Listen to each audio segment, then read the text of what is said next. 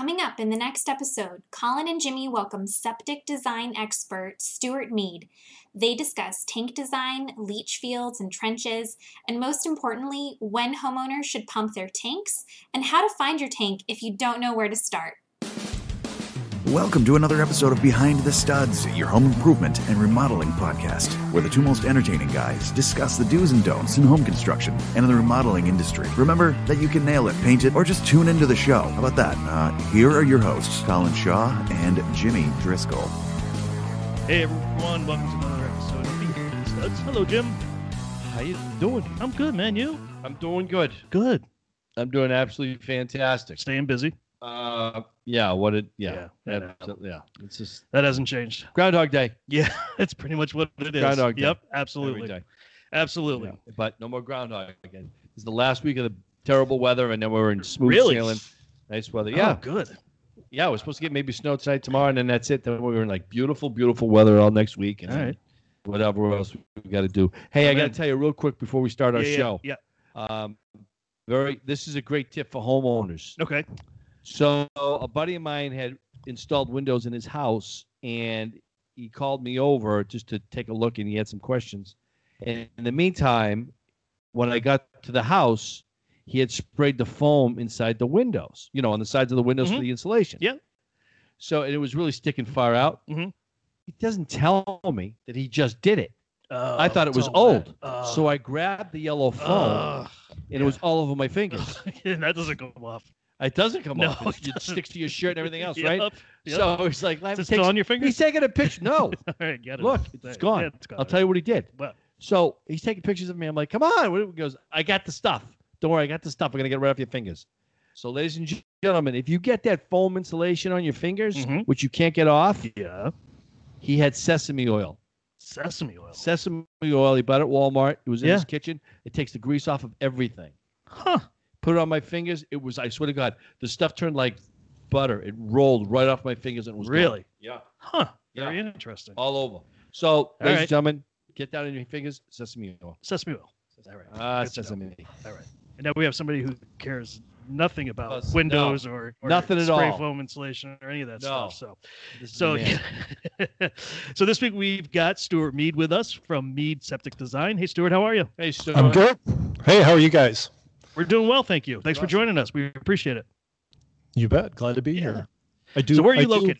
I'm located in Goshen, Indiana. I was going to say, I doubt you can buy sesame oil at Walmart, but I don't know about that story, Jim. Really? Uh-oh. All right, substitute a different place. Yeah, so I'm in Goshen, Indiana, which is we're about central part of Indiana, about 12 miles from Michigan. Oh, cool. Nice. How's the weather there? Pretty cold today, but we've had some really nice, it was really nice weather last weekend, and we're looking forward to more spring. Nice. We are too. We cannot wait. Yeah. So you're into septic designs, and how long have you been doing that? This is my 26th year doing septic system design and consulting full time. Yeah. Wow. And how'd you get into that? A little known secret. I was a regulator for 5 years before that, working for a county health department doing septic system permitting, inspections, and that kind of thing. But I don't talk about that, so nobody really knows. Yeah, no. We don't want to. No. Yeah. They'll be looking for you. But I saw I saw that people were I always say that there's almost nothing in life that people spend more money on that they know so little about. You're Correct. Absolutely right. Right. Absolutely right. I'm one of them. Yeah, me too, actually. Yeah, which is why I've been so happy when Marissa said she finally found somebody to come on and talk about septic systems, because I need to learn a lot, and customers ask so many questions when it comes to the septic system. And, pretty much it's just like a dirty word when you bring it up. They're like, oh no, that's 30 grand, 40 grand, 50 grand. It's like, oh boy. So yeah, it can change one of our jobs around pretty fast. Yeah. So where do we really start with this conversation? Is it something that you do, that you design and you give to the towns, or to the towns in the state all over you, like looking at your designs? How does that all work? Anyway, So we've got, we've got county health departments and we've got a state department of health here in Indiana. And how we do it here is if it's a residential system, if it's a residential home, that all is permitted through the county health department, whatever county you might be in. And so regardless if it's, and then if it's commercial, doesn't matter if it's a one working Amish wood shop, it's commercial. So it's got to go to the State Department of Health, typically for plan review. But each site, we always say the soil is the system. And so each site, whether it's commercial or residential, starts with soil evaluation by a certified soil scientist, again, here in Indiana. Mm-hmm. And they'll come out and do soil borings and put together a report and then send it to either the state or one of the counties. And then they'll typically issue requirements for that system, whether it's an in-ground trench system or if it's a above ground Wisconsin mound system, which we've had in our code for at least since 1991. They'll issue those requirements, and then whichever health department, state or local, they need then a design. And that design can be done, especially for residential, that design can be done by anyone. So they're not typically, professional engineers stamped designs that are required, that kind of thing. I always make the point that it's a little smart alecky perhaps, but I always say the design isn't for the health department, right? Mm-hmm. The design is for the installer. The design, a good design is something the installer can bid off of, right? And also helps make the installation process easier. And so with that in mind, that's how we go about things. We hand lay out everything on site, pull tapes, shoot rotating lasers, set an elevation benchmark on site. And once we have everything shot in, we use our GPS equipment to shoot in all the points and then put together a drawing that's really helpful for the installer. And we do this in Indiana, and we do this also in Michigan. And so that's nice. What we do.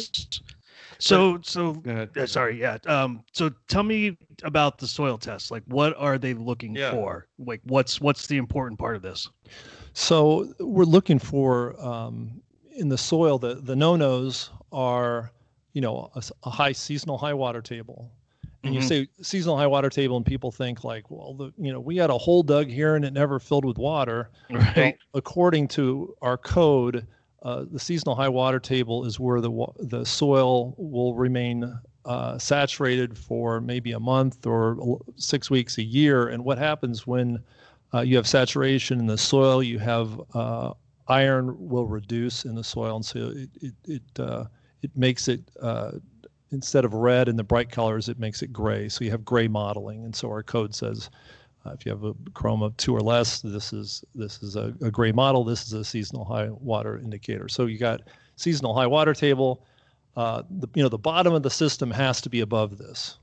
It has to be 2 feet above the seasonal high water table. You go to other places, you go to Michigan, it's 4 feet, right? So wow, everybody needs to understand your state's different, but we're all dealing with soil and we're all dealing with limitations.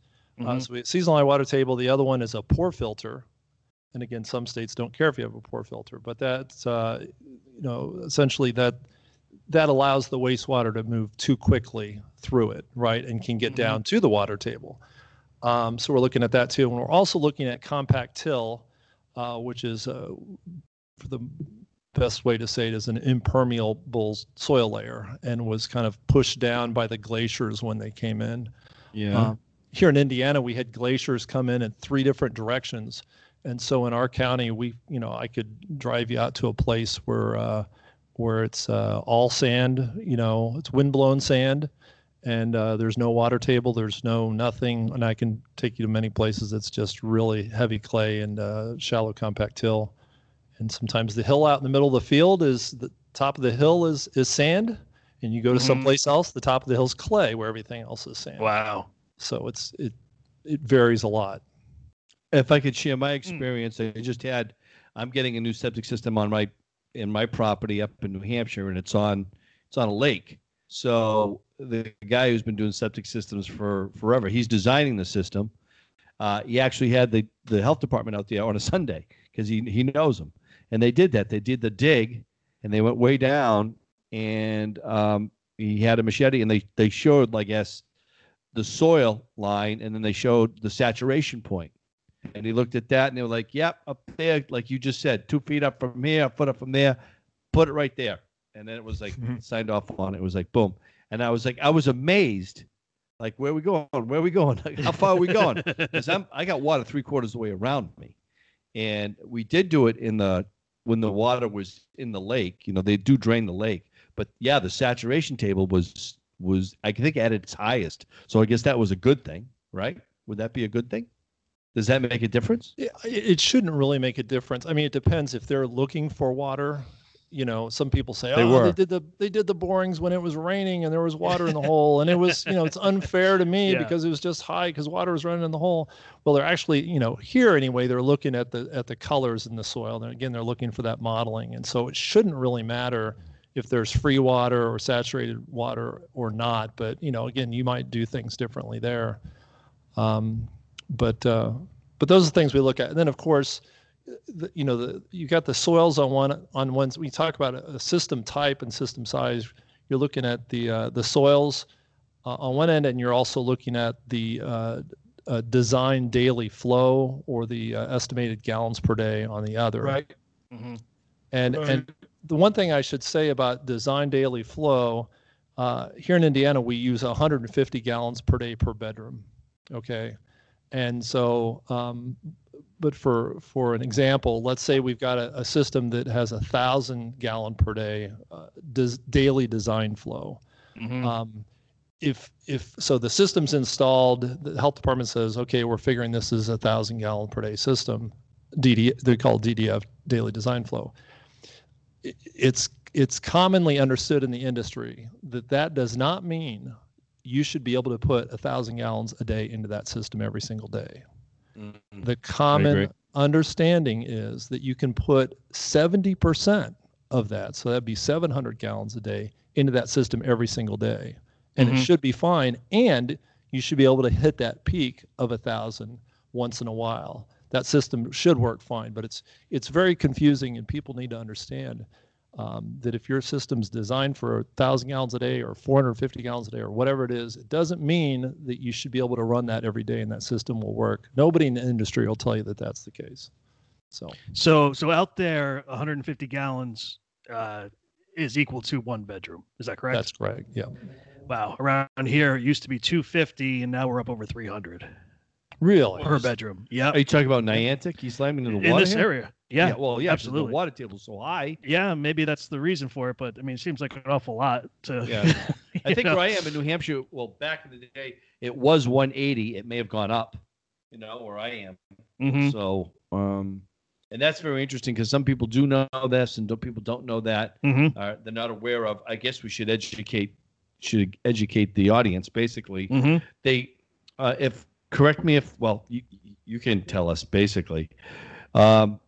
Well, in Michigan, they're saying one person can use, about 180 gallons a day? Is that what they're saying? Or 150 a day? Is that what they're saying?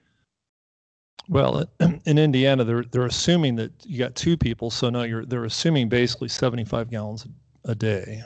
I gotcha. Oh, okay. Mm-hmm. Okay. All right. Yeah. And then on, about sizing the system. Of course, we've got the soil boring report. Let's step back to that for a second. Here, what we do is it used to be they do these perk tests, right? Do you guys remember these perk tests? Oh yeah, we still do them. Oh, do you do them physically? Yeah, we still do them. So you dig a hole. Just yesterday we had one done. Yeah. You dig a hole and you pour water in it. Mm-hmm. Okay. Yeah. So this is how things are done. Still done some places. We're a little bit behind the time. Yeah. So not like you, Mr. Michigan. Indiana.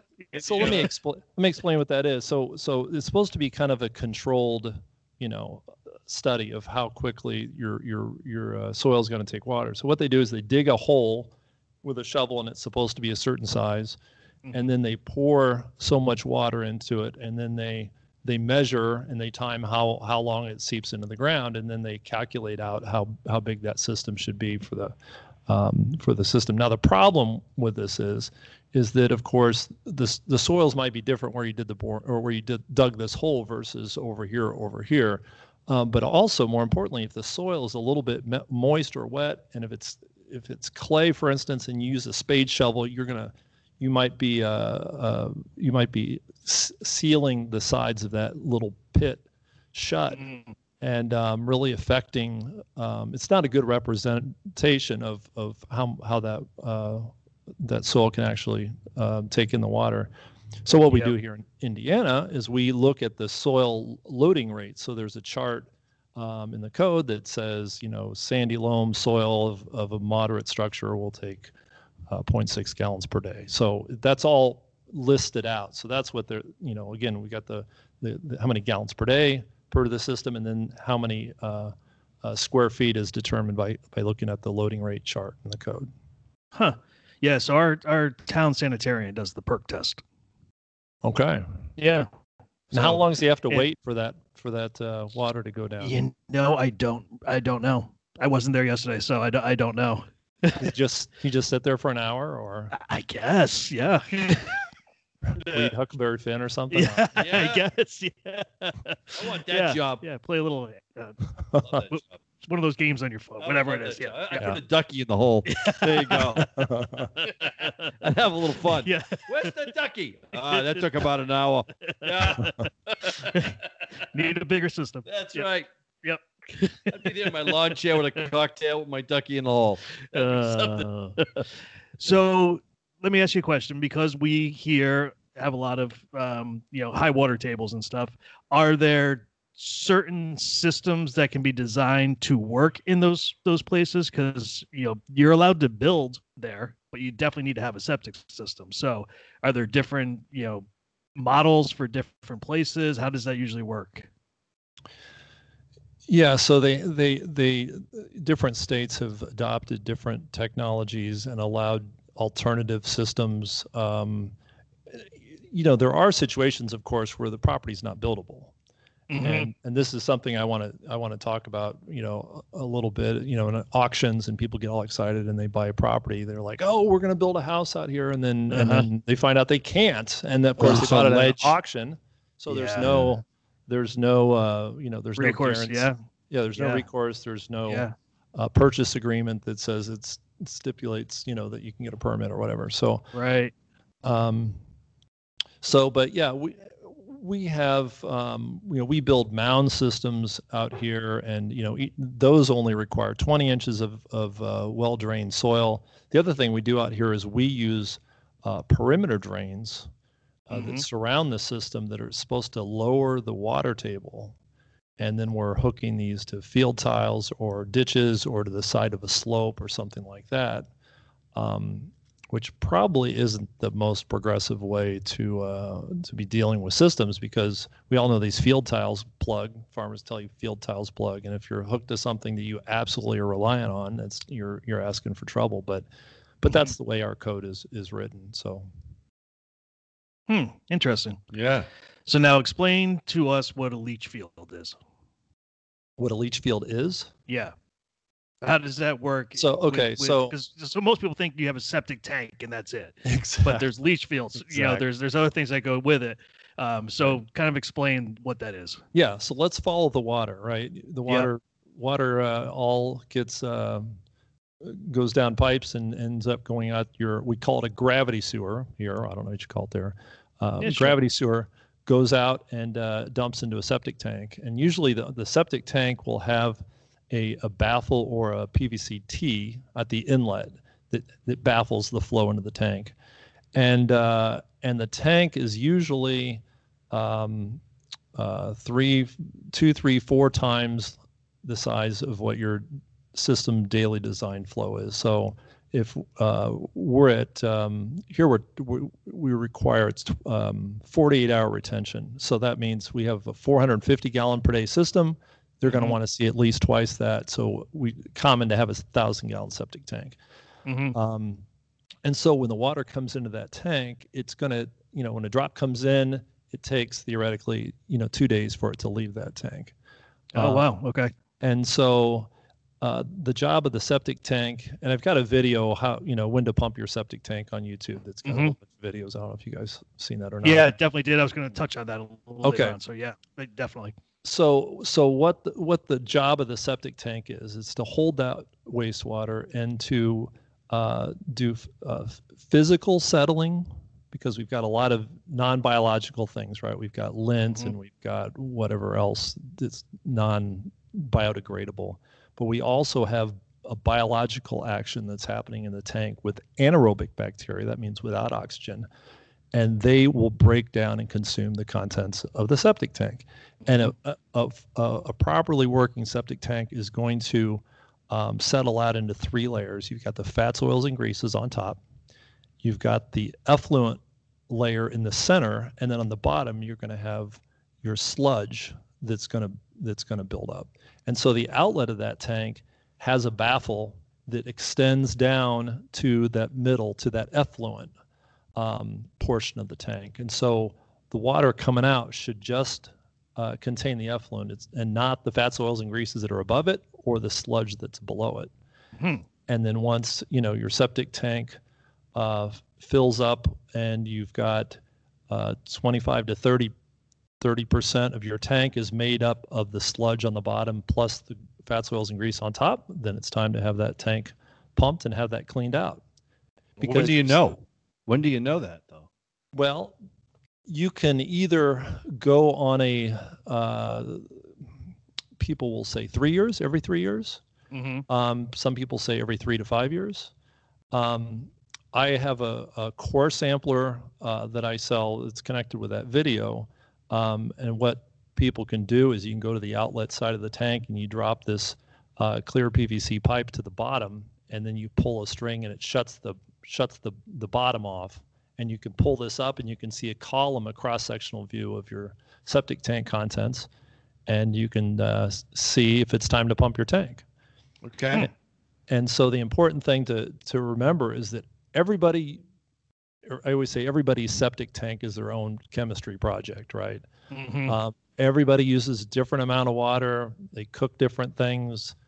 They take different pills, all these things. And so, 2 people living, you've got neighbors, you've got the same number of people in the house. They appear to be this, similar, but yet maybe one needs to be pumped every year and a half and the other one can go every 6 years. So if it's important to know, Jim, like you said, how do you know? It's important to know. If you know you can go 5 or 6 years, well, you're saving a lot of money over time by knowing and having it pumped when it needs to be pumped and not just having it pumped because I always say a pumper's job is to pump your tank, or we say clean the tank in the industry because they should pump out pretty well. And if you have a pumper come out, I want to see you have a pumper come out to say, yeah, you don't need to have that pump today. They're not going to do your money. Put that wallet away. And I don't blame them, Yeah, Sure. he told us 5 years, and I'm due. Really? Yeah, so I'm around been about that 5 point years, too. so Yeah. I'll get pumped in the spring. I am too. Are you surprised at how many people don't know where their septic is or their leach fields? Do you come across that much or no? Of course not. No. Nobody, hardly anybody knows. Right? Hardly anybody knows. Yeah. And you know what? I'm sorry. We got talking about tanks, and I got all excited, and then I forgot to finish the thing on your question here. Okay. Yeah, you sound very excited. Hold on. I got to dab the sweat off my head. Try to contain yourself here. This is... So last time when we left off, we were in the septic tank, right? We were coming out of the septic tank. Yep. And so after the septic tank, you've got some kind of absorption field. And the typical gravity flow system is usually some kind of a trench system.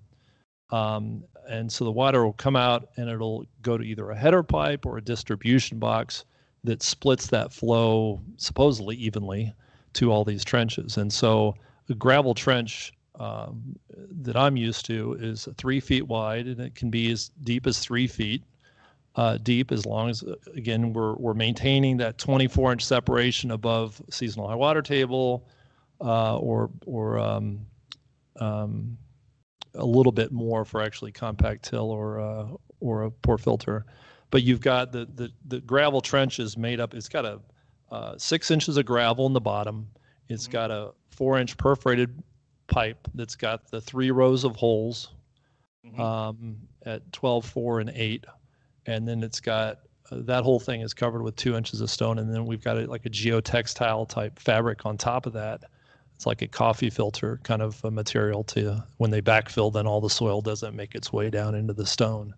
And so the stone supports that pipe, but it also gives you some storage capacity in case you're ever putting water into the system faster than the system can absorb it out, your holiday party or whatever. There's some storage capacity in the stone. It's about 30% capacity, storage capacity.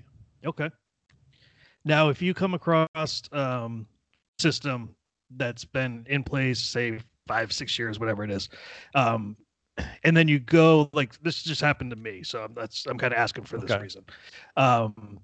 The customer wanted to put in a bathroom in their basement, so it was going to have a shower, so it's considered a bedroom.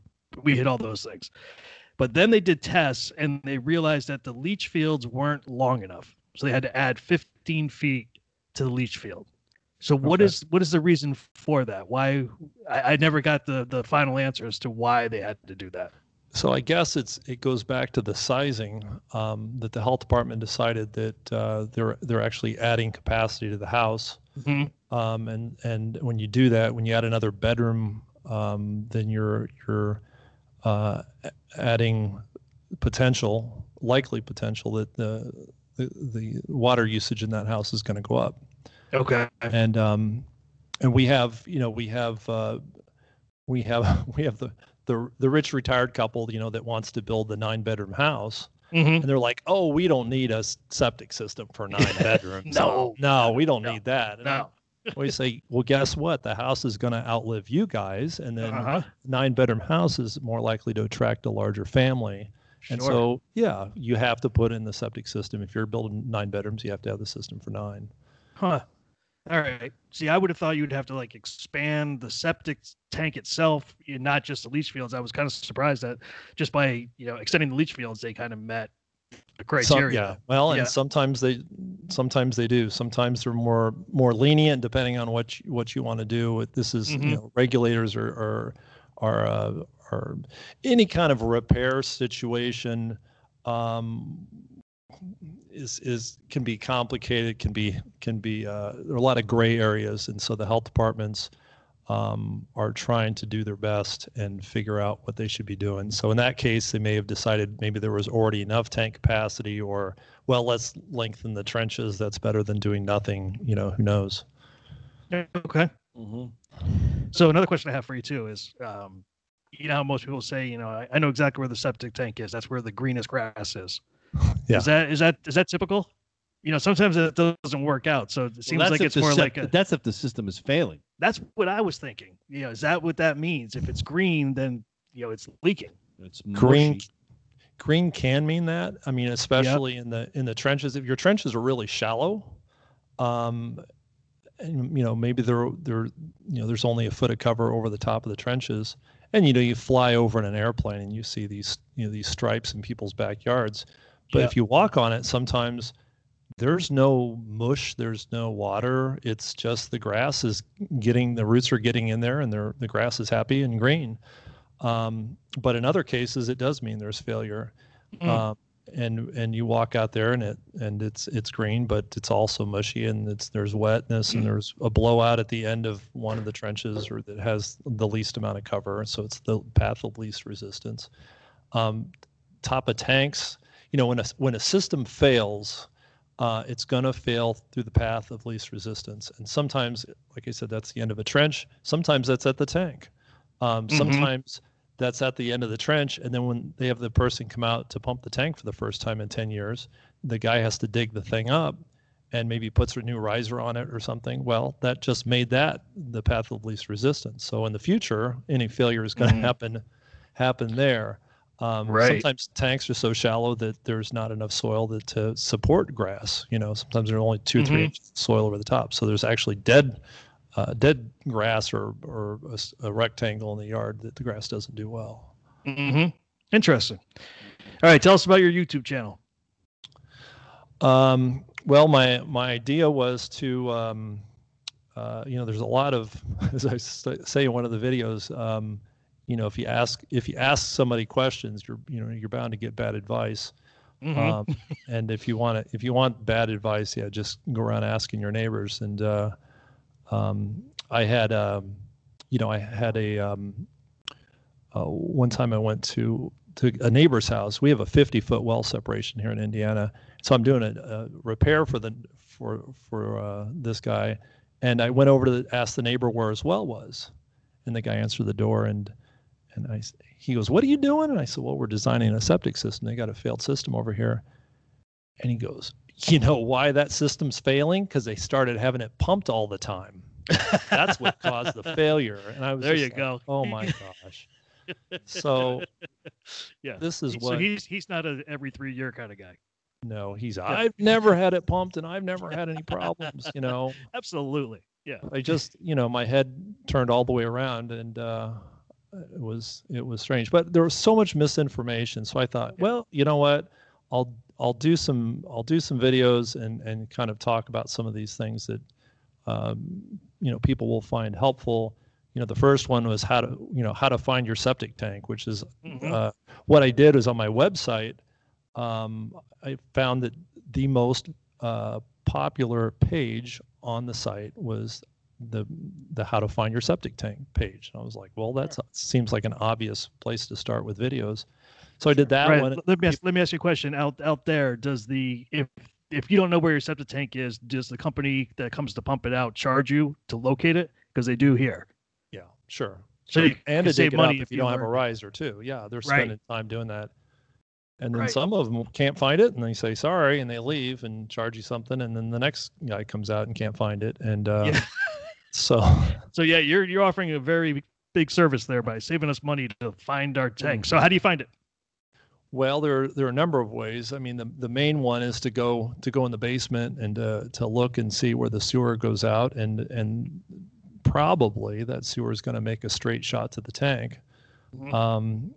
Some people will open up that clean out in the basement, and they'll run a steel tape in there, and until they hit something, and then they look at the measurement, and they go out in the yard and look. The problem is some of these tanks are really deep, and you get like a tri-level house or something, you can have 4 or 5 feet over the top of a tank, and you're not going to find it. I mean, you got a 4-foot tile probe, you spend all day poking out there, you're just not going deep enough to hit the top of it.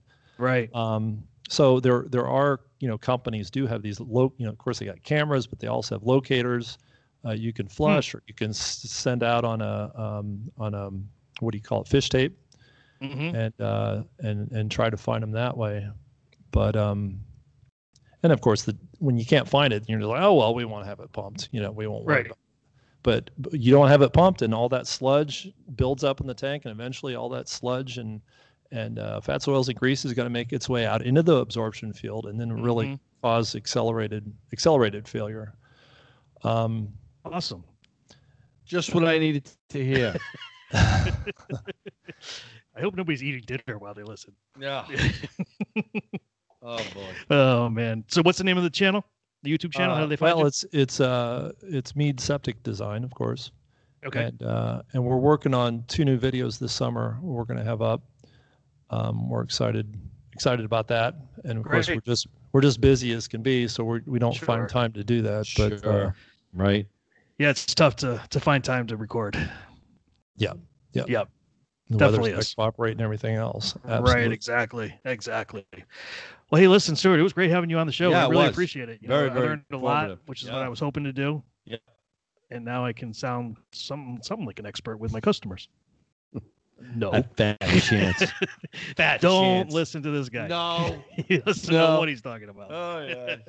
Don't let that clean cut hair look. Yeah. Oh yeah. You on any other social media platforms besides YouTube? You guys have Instagram or anything? Yeah. Facebook. Okay. Facebook. So Not go very and active search on them Facebook, out. but yeah, sure. we have quite a few people that listen to us from the Midwest. So anybody in Indiana, give this guy a call. He can help you out. Yeah. And subscribe to the Facebook or to my YouTube channel. We'll get these new videos up, and you'll be able to see them. Sweet. Awesome. All right. Well, thank you again, sir. We really appreciate it. Jimmy. Thanks, Yeah. Thanks for having me on. I think we learned what we can learn. Yes, that's what we did. All right. We'll see everybody next week. Thanks a lot. See ya. See ya.